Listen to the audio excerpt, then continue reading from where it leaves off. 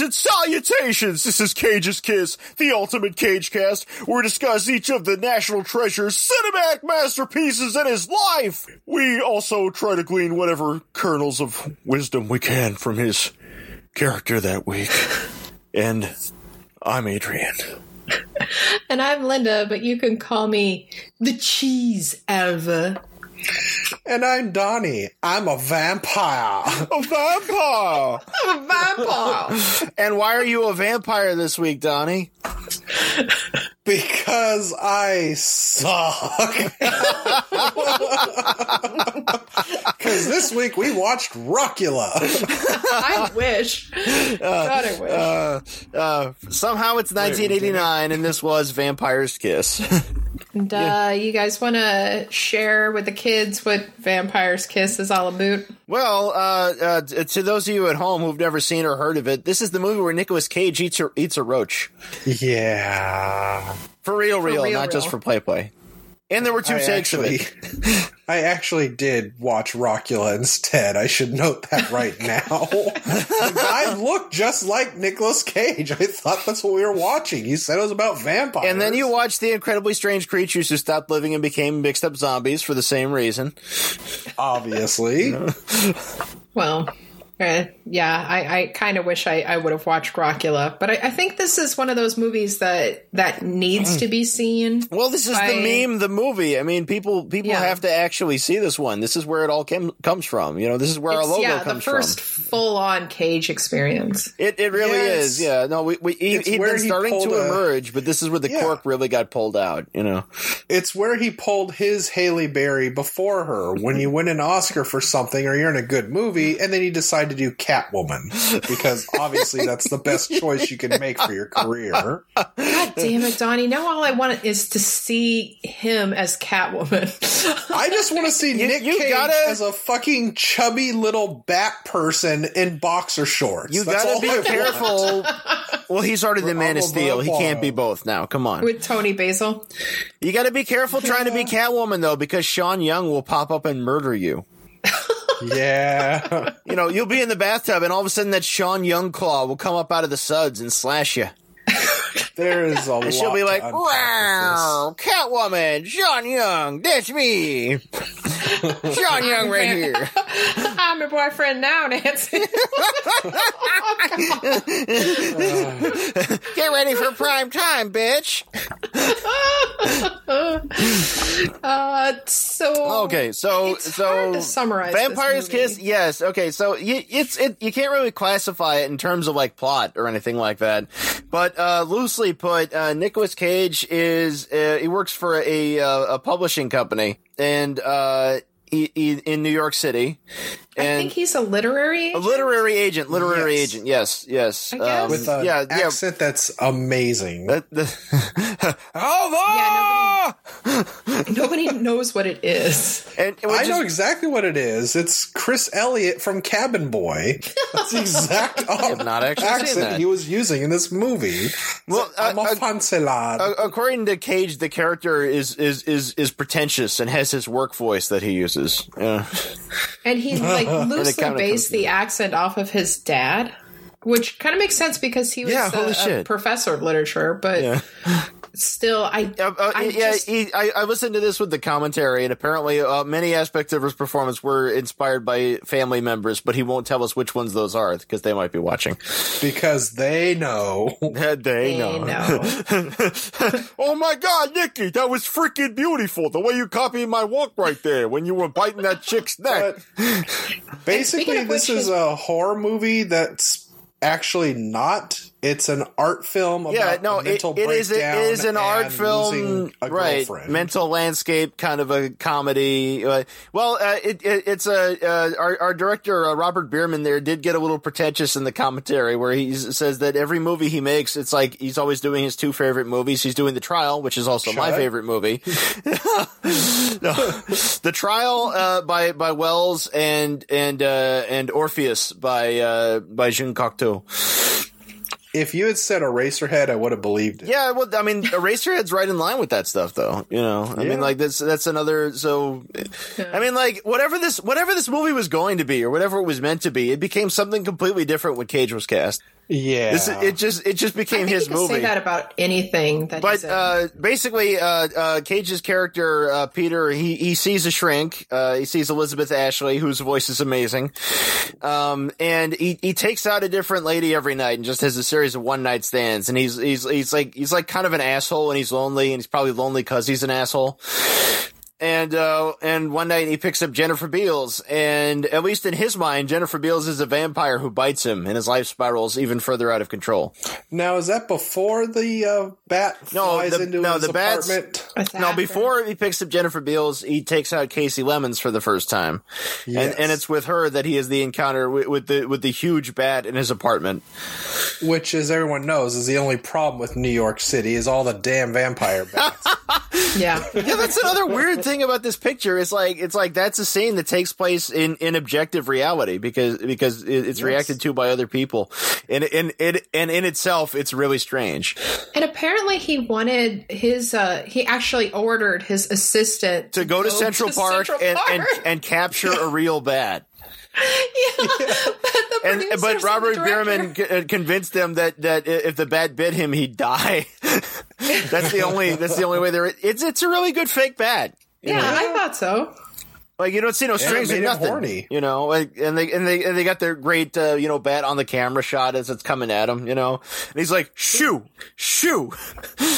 No, it's shoo. Just shoo, go away. Yeah. But I guess I was a little drunk. Fuck you too, bat. Oh yeah. I was horny. He's got that bizarre ass accent. Like I said, it's Chris Elliott and Cabin Boy. Mescaline. I'll never do that again. Oh my god. Yes, I had a time for every time I said that. That's something you want to hear your boss say to you when you're acting weird and harassing your employee. Just tell him, "I'm sorry, I was doing mescaline for the first time." Isn't that how? But no, that's ahead of its time though. That's a modern apology. And we should whatever you did, you were on some kind of pill or medication or something. I was taking some Xanax. Yeah, I had a Xanax, and that's why I said N-words. We should say that Maria Conchita Alonso.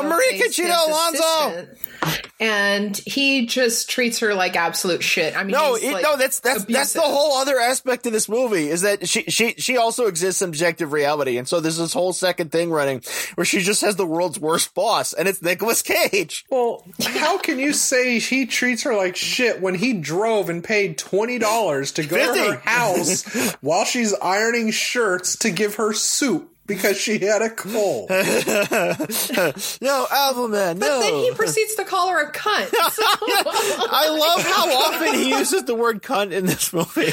Me too. I did love that. I'm sure all the cunts at home appreciate moment that. I'm looking forward to using with everyone, and that's to leap onto a desk and point and go, "There you are!" And he chases her down the hall into the ladies' room, and the old lady says, "What the fuck is he doing in here? What the fuck is going on?"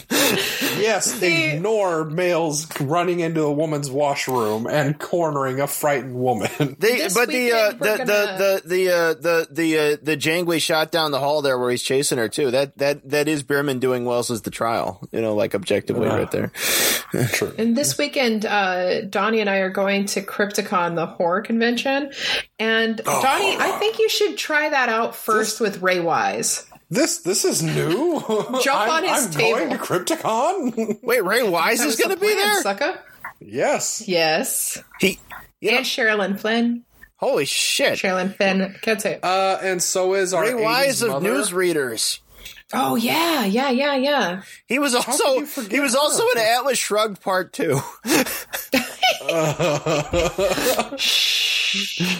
along with that guy from Drew Carey, the one who wasn't Drew Carey. Did you know that he was actually in Ray Wise was one of the people in costume as Swamp Thing? No shit. Really? Yeah. I'll be down. It's so fucking random. So Donnie, I think that you should jump on his table and just start there. There you are! Or D. Wallace. Am I getting through to you, Ray Wise? I'll do that to D. Wallace instead. It's like, you're my 80s mom. What am I getting through to you? Okay. You should do this. You should go up to D. Wallace and you should reference to her all those other movies that 80s chick who looked like her did. The one who played Pia Zadora's mom in The Lonely Lady. She was like D. Wallace's stunt double. You just need to accuse D. Wallace of having been in The Lonely Lady. And she'd be like, no, I get that a lot. You know, like, no, that was you. Yeah, I'll do it only if I can get fake plastic vampire teeth that I can just totally walk around wide-eyed and Nosferatu to everyone with. So the chick that he murders in the club there later on, where he is the vampire fangs in, that is fucking Larry Cohen's daughter. Yeah, right. And fucking Larry Cohen all these things that we're talking about are in the movie. They make no sense out of context, like we're doing. Yeah, no, it doesn't really matter whether or not we explain it. Movie. I mean, there's sort of an escalation for his behavior getting crazier and crazier, but it's sort of crazy to start with. So there's only one nice setup I liked. And that was when he's believing more and more he's a vampire, and his assistant decides she needs to carry a gun filled with blanks to scare people off like him. And he wants to get killed. He's trying to get it in the head and immediately assumes because he's alive, that means he's a vampire. Even as they admitted in the commentary, if you were to shoot yourself in the mouth with a blank, you would die. Yes. Or at least be seriously injured. Yeah, because he would have launched burning paper wadding into the back of his throat. Hell, blanks are what killed Brandon Lee. That's what I just said. He pulled a Brandon Lee. No, that was a loaded gun. I thought that was a live round. Was it overloaded? Yeah. Mm-hmm. Yeah. Anywhoozle. Right. And because of that, he didn't get to be in the Crow 2 City of Angels. There's two things I noticed in here. I don't know if you all did. Okay, try it out. But there was a random Robin Hood in the lounge of his hotel. There was a lot of randomness in this. Wait, I also learned that the vampire mistress wears pasties, so vampires wear pasties. That's information. Yeah. You know, there actually is a pretty well pedigreed collection of people working on this film, both in front of and behind the camera. I think I should mention. Initial reports suggested this is when Linda had lost connection to the internet. Later, it would be discovered something much more sinister had taken place. While recording her part in the Cage's Kiss podcast, Linda had become unaware of the danger lurking in her own garage. A pack of ravenous, murder-hungry weasels had eaten through her garage door and were quickly making their ascension up her staircase. It was only when it was too late that she had heard the scampering of tiny, razor-sharp talons across her floor. Before leaping and mauling her face, the weasels had left nothing behind but bone. However, thanks to the encouragement of our mother and support of $30 on our Patreon, we were able to employ the help of a Dr. Herbert West. He promised he could bring Linda back for the podcast. Anything past that, he could not say. His experimental treatment, it seemed, had worked, but at what cost? Thanks to supporters like you, we now return to our podcast. So this is another one that did not do super well in the box office, even though it cost almost nothing. Like, it cost like barely $2 million. And then it brought in like, about $500,000, Yeah, I think IMDb said it was an estimated $725,000. Yeah. Stupid ass audiences. I hate you all. They just didn't know art when it smacks them in the face. They're damn right. The torches of the damned. Okay, so this was directed by Robert Bierman. It looks like Bierman, but it's Bierman, I guess. He's from England. Oh. I found that out listening to the commentary because he's got like an accent and stuff. He mostly did TV movies. He did a Richard E. Grant movie called A Merry War in '97, which I did not see. I love me some Richard E. Grant. Yeah. And in 1986, he did a TV movie, I think for HBO, called Apology, in which Leslie Ann Warren plays a sculptor who does installation pieces who is menaced by a stalker. And Peter Weller is a detective / love interest. Ooh. Such an awesome cast. It was awesome. It was. It's a really weird idea, too, because she has an answering machine that records people's anonymous apologies, and then somebody gets on there with his name and confesses to terrible crimes. I like that. Yeah, I like that, too. Our writer was Robert Minion, who appears in the diner scene. Cage yells at him, saying, how much longer I'm going to have to wait. Oh, no, I think it's Joseph Minion. Is it Joseph? I have it written down as Robert. Everybody in the entertainment industry is named Minion. Robert. They're all Robert. I'll accept that. I don't know. Anyway, some dude named Minion. Minion. This is the Minion who also wrote Scorsese's After Hours and was accused of plagiarism for it. He had a very short film career. He did something in '81 called The Office, and then I think he just wrote a bunch of episodes of Amazing Stories, and then just sort of petered out. Oh, yeah. I like that though. Our movie was shot by Stefan either Chapsky or Tsapsky. It's got a Z in it, and he's from Eastern Europe, and I don't know how to say that. Sorry. But he shot Child's Play 2, Errol Morris's The Thin Blue Line, Flashback with Dennis Hopper and Kiefer Sutherland. And he also went on to work for Tim Burton and photographed Edward Scissorhands, and Batman Returns. And if he'd done a third Edward movie, he probably would have shot that too. Alva is Maria Conchita Alonso of The Running Man, and Colors, and Predator 2. Predator, yeah. with Morton Downey Jr., who's, I don't know if he's dead, but he should be. I hope so. And then she starred alongside Michael Keaton in Touch and Go in 1986. Whoa. Which is kind of like Something Wild, where it's like this romantic comedy that sort of morphs into a weird thriller. Was it me, or did Alva never ever change her work outfit? Yeah, no, she's, it's funny because in the commentary, Bierman keeps insisting that the film isn't that dated, but then you get the 80s office wear. Right. Like, Cage's suit is not dated. However, what women had to wear in the workplace in the 80s is just horrendous. No kidding. She looked like a Protestant mom. Yeah, no, but that was sort of a theme though. The shit with the shoulders, the weird shit with the shoulders, and shoulder pads, and the weird shape to it, and everything had a print. Mm-hmm. Like, oh god, I felt so bad for her. And bows, bows. Well, you remember frickin' Holly Hunter in Raising Arizona? At one point, they got her in that like adult woman's overall kind of outfit, and it's like cute, and it's in fucking corduroy or something, Alva though, like she's like the reality of this film. Yeah, agreed. Well, until a point. Until that weird basement scene. You mean the one where he tells her, "Shoot me or I'll fire you," and then you can deal with unemployment. She keeps shooting the floor because she can't bring herself. Even though they're blanks, she can't even aim them at him. It's like, not the floor, Alva, me. I think she did that on purpose because, she didn't want him to know that there were blanks. Yeah, well, and the whole point's to scare him off, How do you consider approaching that situation? Well, yeah, no, I mean, most people, unemployment or murder. Yeah. Well, gunfire's all loud and shit, like most people react to it. Well, I don't know. When they don't think they're a vampire. Some of my old bosses, I would really... I don't think it would take much thought. I think it would just... Well, I mean, Nick Cage did make a choice. It's like, murder or unemployment. Guess it's gonna be rape.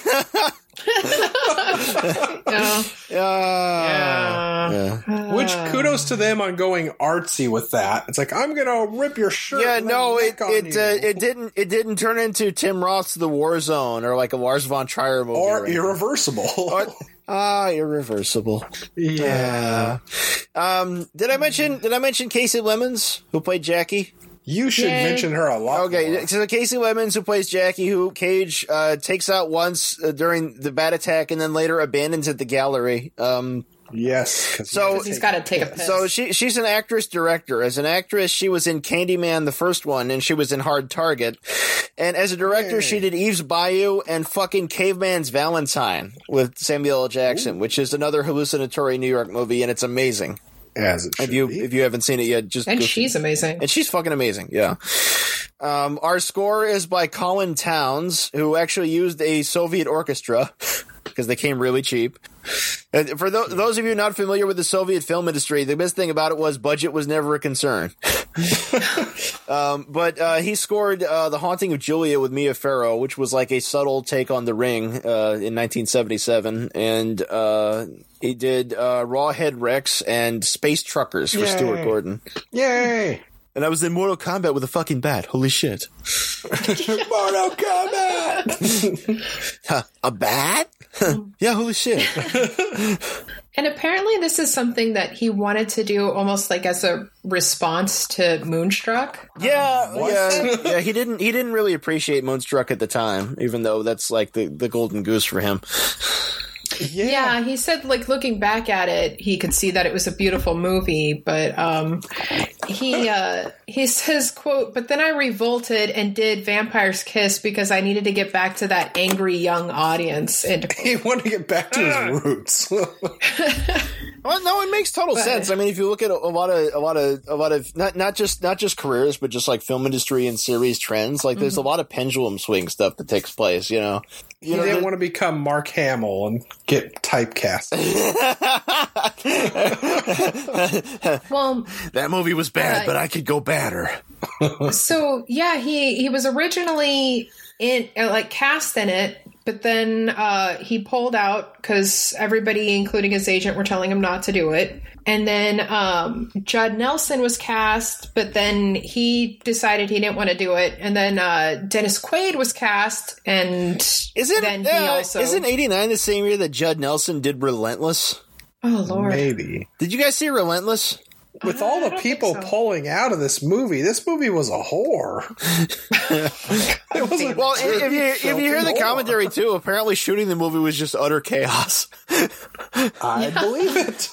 And a lot of the people who worked on the movie, it was, they were getting paid, but it was almost a passion project for them because, it was, they'd never really done films before, quite a few of them, and so a lot of the crew are like, they did their own catering. The camera operator did the catering, they're like the crew members are extras, and a lot of it, you can kind of tell that they had to do guerrilla shooting, it was a non-union film, and in New York, you can't do non-union films. Like, right. Like they had to sick the cops on the union people who were hounding them, Did they put their fingers up in crosses to hiss at other people?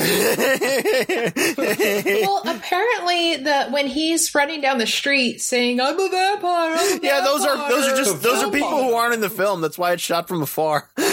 And those are like genuine reactions. The part where he breaks up the wooden pallet to make the steak, and then he comes up on some people and tries to get them to stake him. And then he's like accosting people outside a church. Yes, like, my girlfriend dumped me. I'm a vampire. The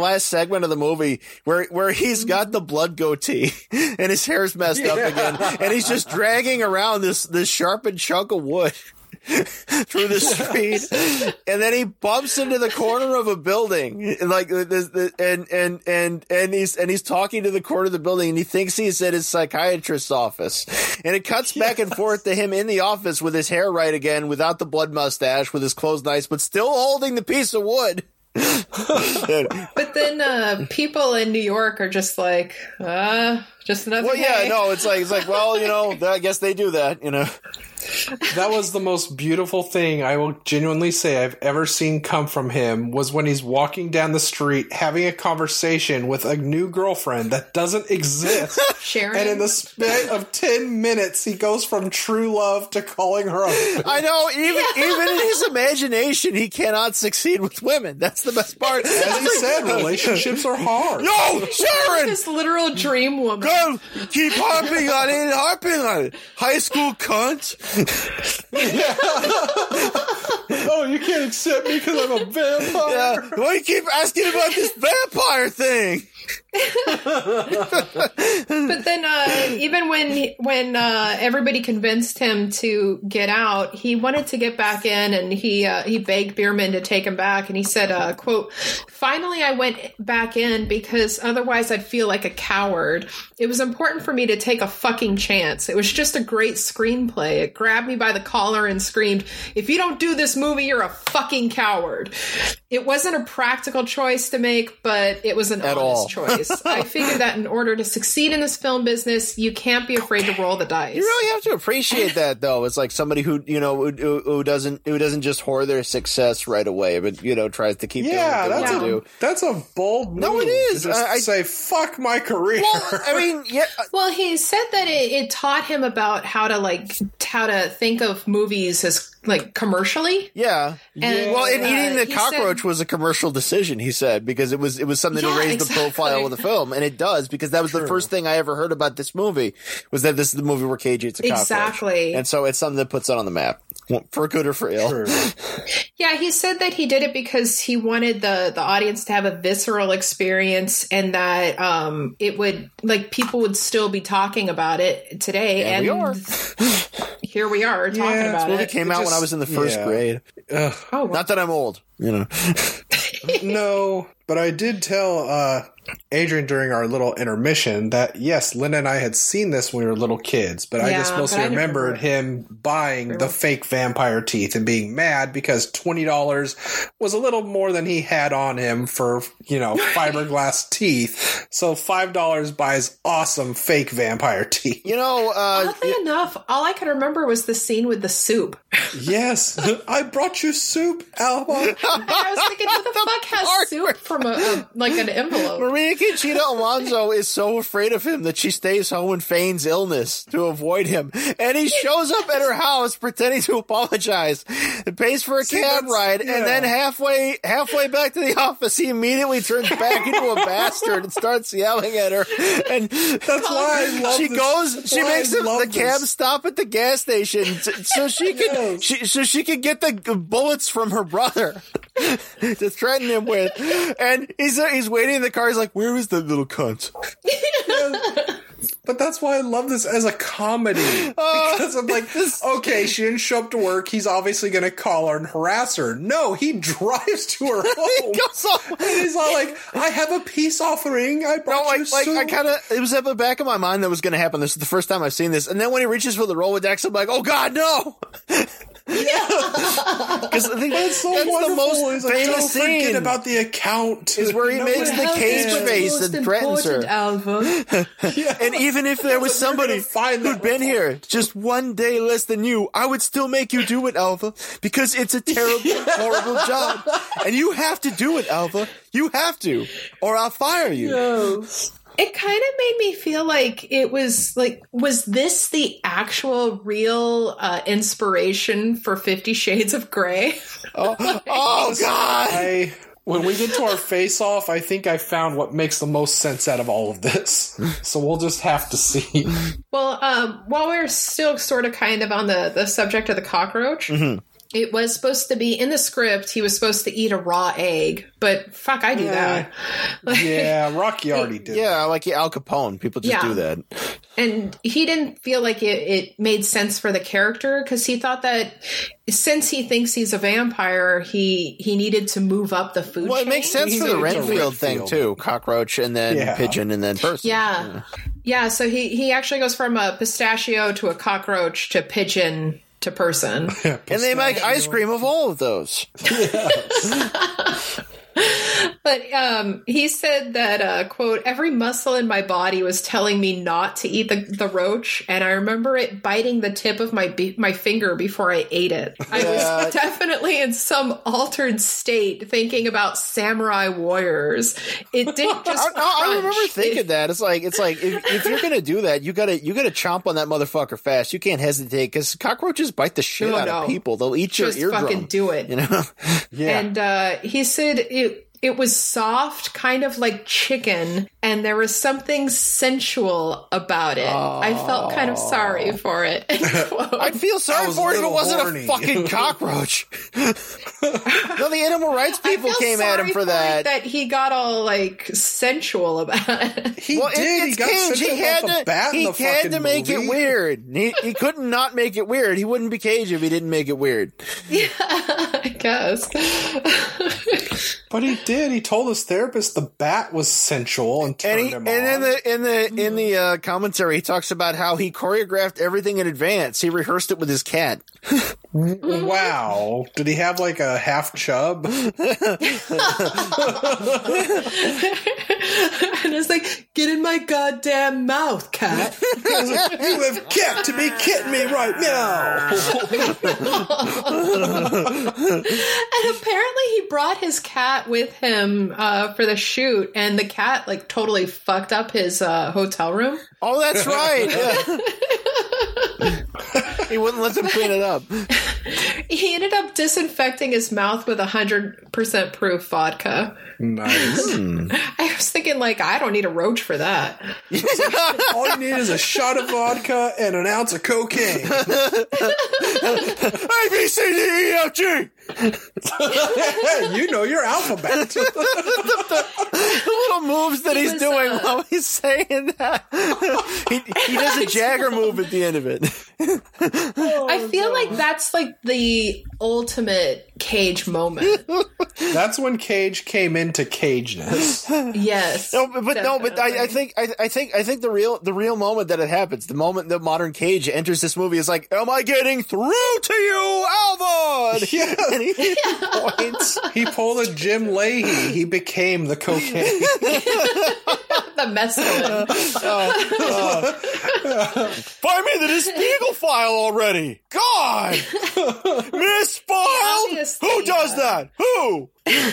He obviously took some of his moves from the silent movies. That we got more expression. Well, yeah, they even showed him watching Nosferatu, and that's when he started acting as Nosferatu, which is fucking amazing. Well, and he said that he used to watch the German expressionist films. Yeah, you gotta get that Cabin of the Dr. Caligari and shit, you know? Yeah. Well, and he, and all that early used Fritz Lang. those expressions and the hand gestures, and he said that was part of why he wanted to do the movie, because he saw this as an opportunity to just fucking go above and beyond. We got that as a continuing theme here. We just, you know, as we recently mentioned in Moonstruck, you know, and you get it also very much oddly enough in Rumblefish, even though not from Cage. Yeah. Because Cage oddly enough was the straight man in that movie. That seems so long ago now.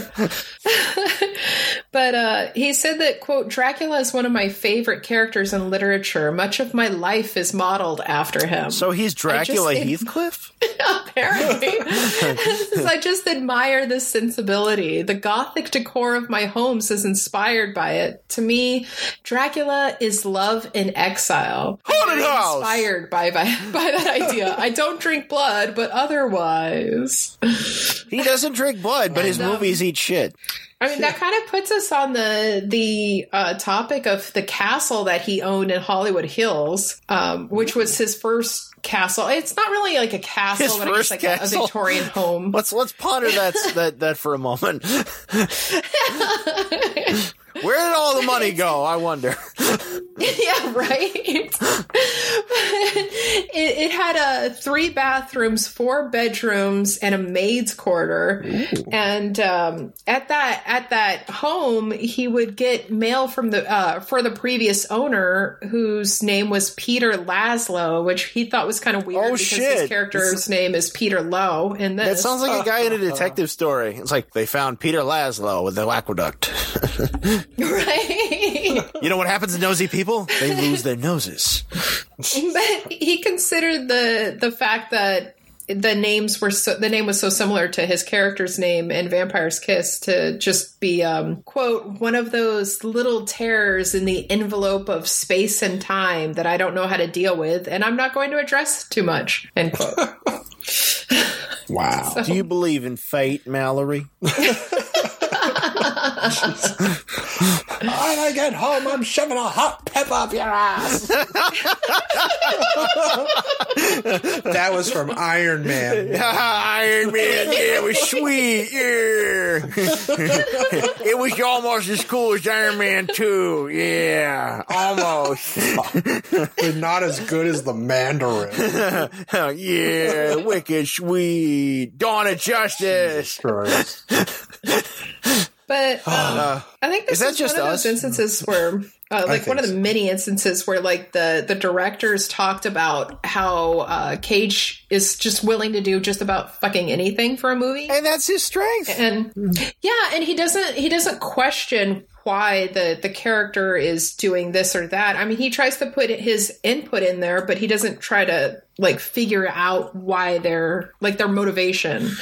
He just creates his own character and goes with it. And I think that like a surrealist like Luis In the commentary, really they made a big point about how there's more than one way to do acting, and there's more to it than just like Stanislavski and like naturalism, you know. Right. Yeah. Or then you have Brando, who says he doesn't get method acting because he thinks it's full of shit, and that acting is just lying, and anyone can lie. Yeah, but that's old Brando, Brando when he was over it and he was making fun of Larry King, and that's fine too. You know? Fuck you, Larry King. I'm going to have a cameo in every movie ever as myself because my ego is just that large. Come at us, King. Yeah, you can make Cage as artsy as you want, but he's just fucking nuts. And even the Coens said so that's last fine. time. We talked about that. Yeah. Like, we appreciate your input, I really like the fact that he followed Moonstruck with this instead of trying another romantic lead, because it's like Bob Dylan. It's like, oh, you like Blonde on Blonde? Fuck you. Here comes Self-Portrait. Eat shit. I do what I want. Well, Or like Neil he was Young, really pissed off with the, how it was edited down for the video. the version that we saw was actually longer than what was theatrically released. There were a lot of scenes restored that were not in the original version. Like the part where he goes to his psychiatrist and she tries to remind him about the encounter with the bat making him horny, and he pretends not to remember. That wasn't in the original cut. I don't know whether that's essential, but you do get to hear Cage say, "Well, I was horny. That's it. I was horny and I was drunk." Part. I was drunk and a little horny. Yeah, a little horny. Yeah. From the girl, you know, His really accent hot. makes me think of the comic book guy in The Simpsons. I don't know if it was modeled after this. Oh yeah. I still go with Chris Elliott because that's very amazing. I'll accept He's it. a fancy lad. He really is a fancy lad. You want to buy a monkey? But Maria Conchita Alonso said about him, quote, "We'd be having a serious conversation and he'd start making these weird faces. Finally, I'd crack up. At first, he takes you by surprise, but he's extremely generous to work with and funny. He lives in his own world. You accept it or you don't." And then Jennifer Beals said that, quote, "Nicholas would have been a dragon slayer in another time. He has this struggle for more to make life more than normal," end quote. And I feel like that's kind of like the best summary of him. Yeah, and I kind of have this vision of him in Step Brothers. I want to have him, like, I want us to meet him and then him say, "My name is Dragon Slayer." Okay. So, speaking of Jennifer Beals, by the way, Jennifer Flashdance Beals, apparently this is the first film that she did after she was in Frank Rodham's The Bride in 1985. The awful Bride of Frankenstein movie with Sting. Yeah, so she went from a Frankenstein movie to a vampire movie. She did the worst fucking Frankenstein movie and then had a 3-year hiatus and then did this. And then she was in Turbulence 2, Fear of Flying. Wow. And I love that Maria Conchita Alonso says that he's very generous to work with, because I'm thinking like, well, yeah, that's got to be true. I mean, he's so fucking over the top. Like, how do you... I want to make you appear subtle by comparison.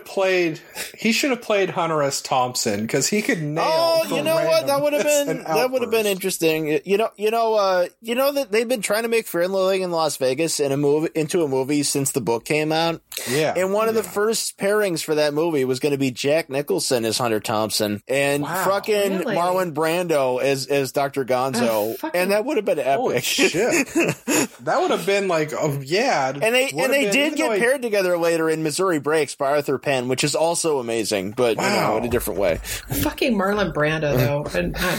What? I fucking love Brando. I do, and it's kind of like, as much as I shit on Bill Murray, I still liked him in Where the Buffalo Roam. Oh, Where the Buffalo Roam. Yeah. That's such a fucking train wreck. It's such a slow motion fucking train wreck. I know. But you know what? No, Bill Murray is the only thing about that. If you look at it not as a movie but only as a Bill Murray performance, it's fine. It just entirely falls apart at looking at it from any other angle. Like it's such a fucking catastrophe. Well, even Hunter said it's like between him and Johnny Depp, it's like one of them got Hunter, the other got Gonzo. Yeah. It's like that's how he looks at it. But also, I kind of look at it as Bill Murray. That was him playing an early version of his character in Caddyshack. That's what his character became. Yeah. You're lean, mean, and not too far between. This is my grass I grew myself. It's no big deal. Yeah, you can play 18 holes on this stuff and get smoked off your ass after 18 holes. When I was a kid, my parents didn't want to let me watch Caddyshack. They were disturbed by it. They thought that Bill Murray's performance was like offensive in some way. Wow. Yeah, what? my parents, despite the fact that they're fairly progressive in most senses, can be a real couple of fucking squares, I swear. But movies I should not have seen included that, The Shining, A Clockwork Orange, The Godfather. All these things were over the top and excessive to them. I'm like, compared to what? You couldn't see Caddyshack, so what? Yeah, so let's dance! It's the devil. Well, when the mid-90s rolled around and they realized I was going to do what I want, they let me rent all of this eventually, Yeah. But they were really down on all of it, you can't watch The Exorcist. Well, yes, Lindar? I think that, Donnie and I were lucky because our parents didn't filter jack shit. I noticed you had sort of the opposite experience.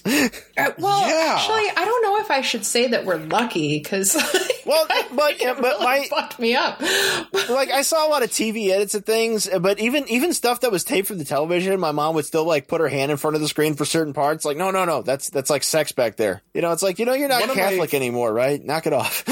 Yeah. It's like one of my favorite events that ever happened, and why I bless all fucking old videotape rental stores. Damn right.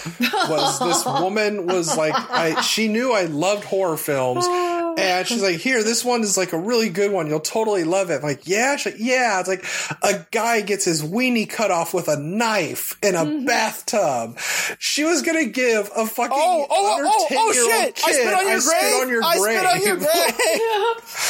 I was like, you are a fucked up woman, but you're all right. I did enjoy the movie. Yeah.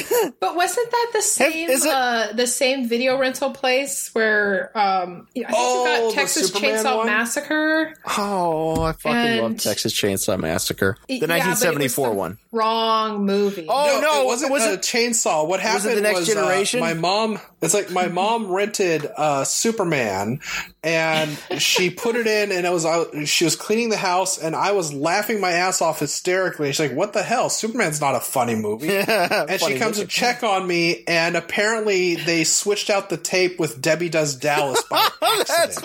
That's right. So yeah, And here we are today. Whereas I was a little kid getting traumatized by G-rated movies.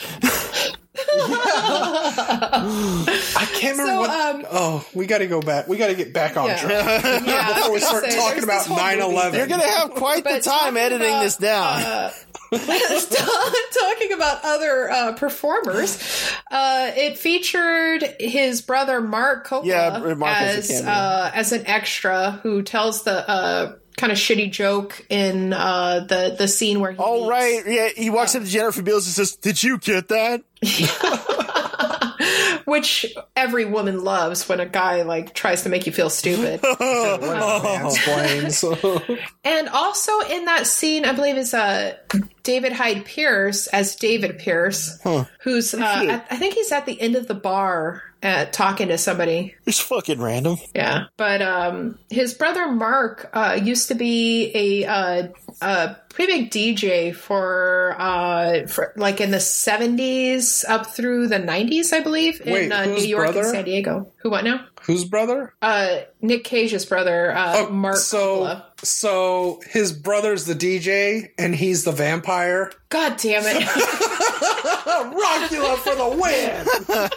One of these days I'm going to have to watch that thing. For the last time. Wait, whoa. You haven't seen Okay, there's some shit that you haven't seen too, young lady. Okay, before we go any further, can you Google just Rockula and look at the cover and tell me how you would not confuse that with Vampire's Kiss? Hold on. I'm not astonished that you haven't seen it. I'm just so fucking excited because this gives us the opportunity to show you Rockula. Oh, okay, yeah, he's got the guitar with the spider web on it, and yeah. Yes, and it looks like Nicolas Cage. It looks like a young Cage had sex with a young Alec Baldwin. Honestly, it has Thomas Dolby in it. What the shit, really?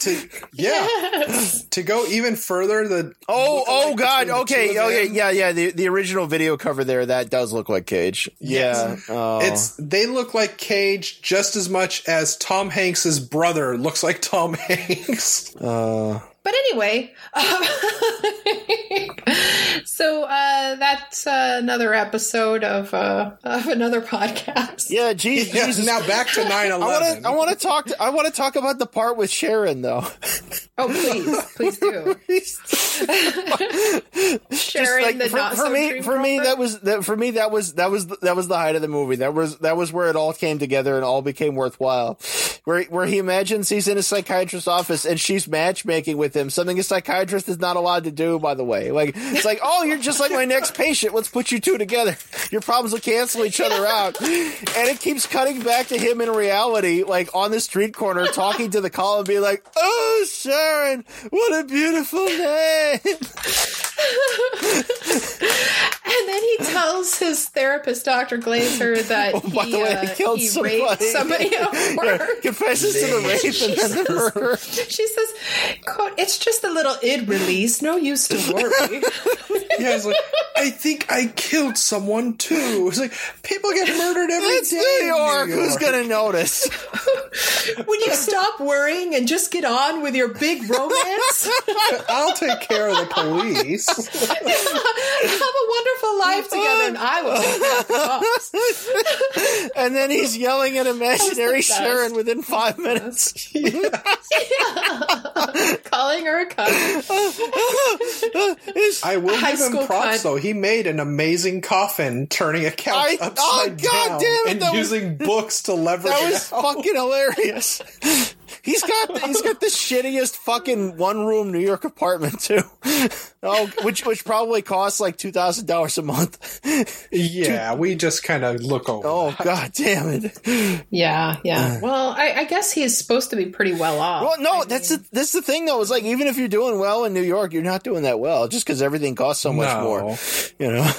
Yeah, it's true. Like working in Seattle and earning like $20 an hour, but then you're living over in somewhere Primerton. Yeah, unless you commute, your life is shit. I literally did that. Yeah. It's like, I'm earning big money, but I come home with minimum wage. Yeah. Government do take a bite, don't she? Yeah. But this had some mixed reviews. But he shut up, yeah, right. It earned him a nomination as Best Male Lead from the Film Independent Spirit Awards, and he won the Best Actor award from Catalonian International Film Festival. That's a new one on me, but. But yeah, nothing huge, I guess. But This is a movie that was largely rediscovered, I think. Yeah. Right. And as I said before, like it can be pretty goddamn hard to watch. Well, but it's just I like feel you like- have to not think of it as a movie, or not think of it so much Yeah. as a movie. And every Cage fan really needs to see it at least once. No. Just to behold the You're watching it to majesty experience of the what is complete Cage. unhinged Cage. No. Yes. Just Yes. watch Rockula. It did the movie better. God damn it. Okay, if you so want I to guess watch it's time this for movie, Face watch Off. Speaking of this movie things, as a speaking of things documentary. done better, though, this movie, strong echoes of another movie, which I believe was also 1989. I feel like this is the good version of Bright Lights, Big City with Michael J. Fox. Except, like it's not boozing, womanizing, and drugs and grief over his mother's death that have unhinged him. He's a vampire, kind of. Yes. And I feel like, since we're in Face Off, I feel take his like face. obviously there's American Psycho. Because that's another one that later on, Bret Easton Ellis, taking apart, late 80s New York culture. Yeah. Honestly, and I'm surprised we haven't touched on it yet, I would legitimately see this again if instead of Cage, you had Tommy Wiseau playing the part, because this looks like his baby. life story.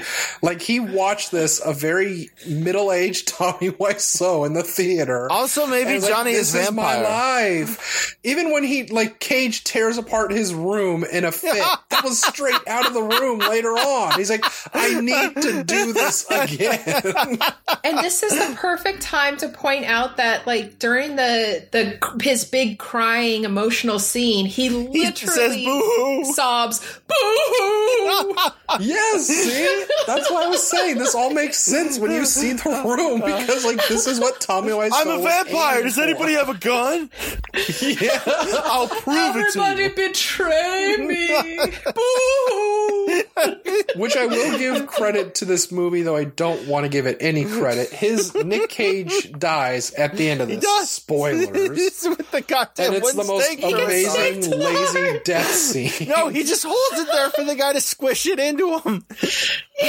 Yes, Alma's brother is she tells him her boss raped her, so they wait outside his apartment for him. She's like, that's the man who did this to me. And he's like, all right, I'm going to go there and even things out, which means putting a stake through Nicolas Cage's heart. Well, I think initially he was just going to beat him up a little bit because he had the tire iron. He I don't think he was was. going to go all the Yeah, way and kill him. But Cage is there on the floor acting like a jackass and holding the wooden stake over his chest. It was an open invitation.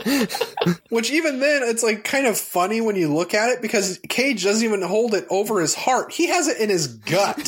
He is going to take a while to die. He chose the most painful that's true. realization that he's not a vampire. Well, and I'm sure that this movie was supposed to be about the white The fall of patriarchy. Yeah, no, he can't. rapaciousness of- The theme is there. Yeah, no, he can't react to women telling him what to do. He has to end things so they can't end things. He has to end his sessions with his shrink so Yeah. she can't end them.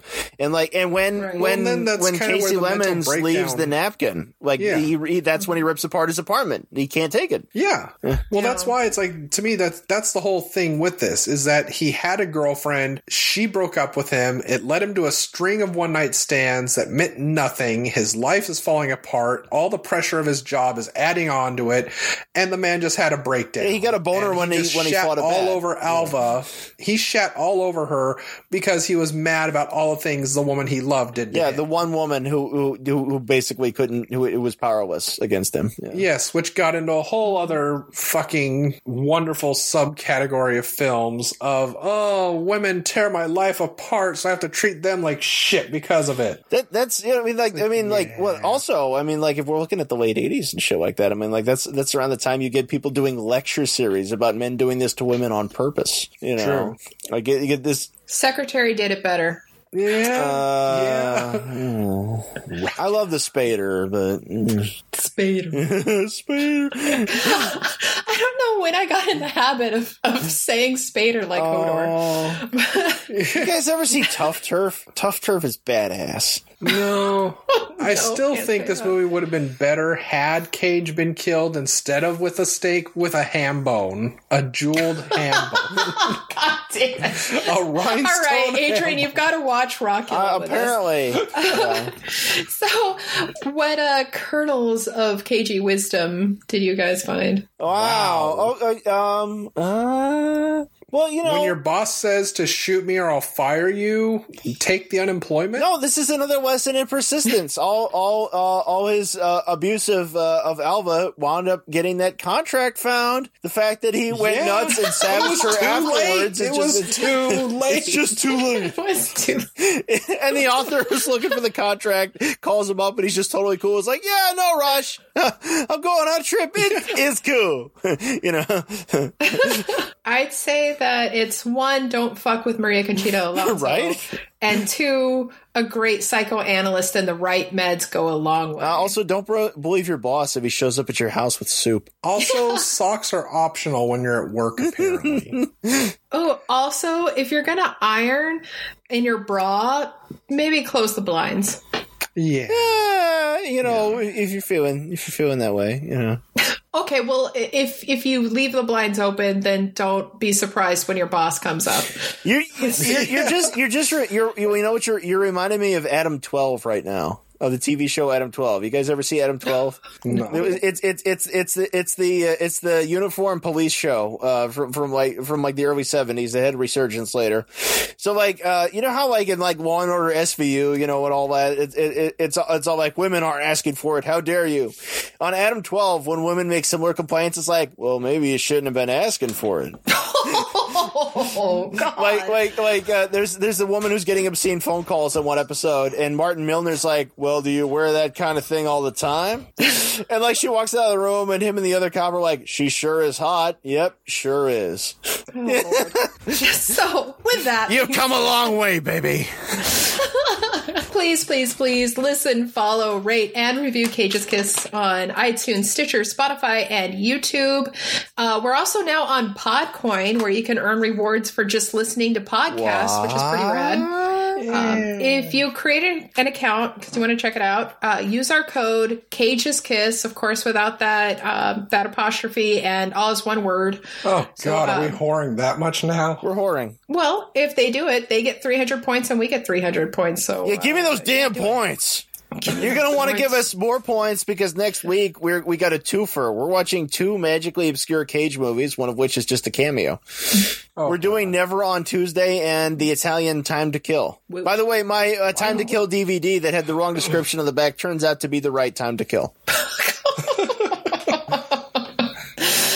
And it's not to be confused with the what was it? Sandra Bullock movie? So So this doesn't have the A on it. This is why when people say titles and they say the wrong or a wrong or something like that, this is why I harp on it, because there's always going to be 6 movies called that because the title was never that original. But this is a movie about a guy in Mussolini's army in Africa during World War II, whereas A Time to Kill is that thing with Matthew McConaughey and Samuel L. Jackson about the guy doing vigilante justice for a rape. This has nothing to do with that. And he makes a lizard smoke a cigarette. So there's why that. not? Cheech and Chong did that too.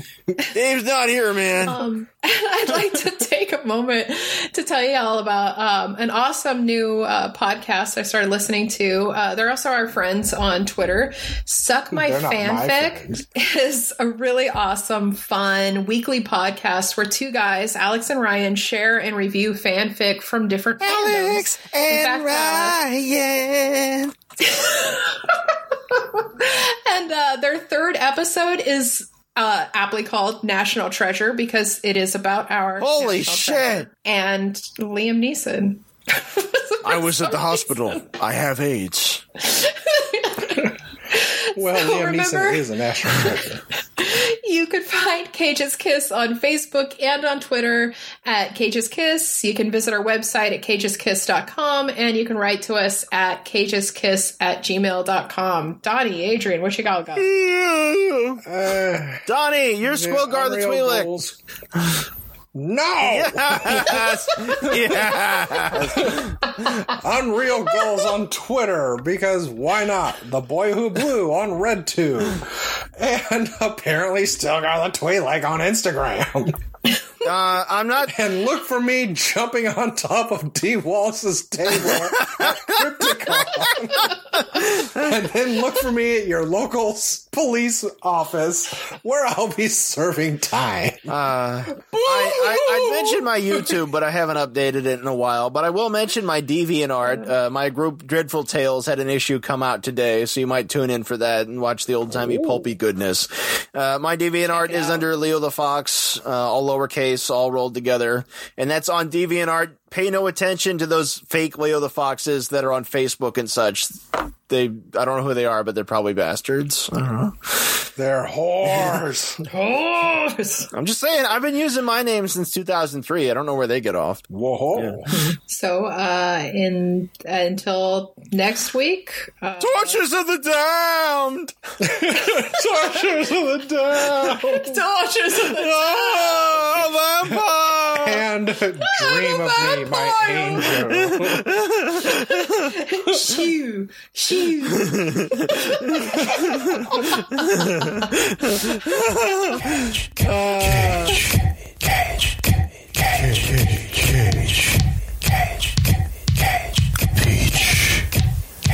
I could eat a peach for hours.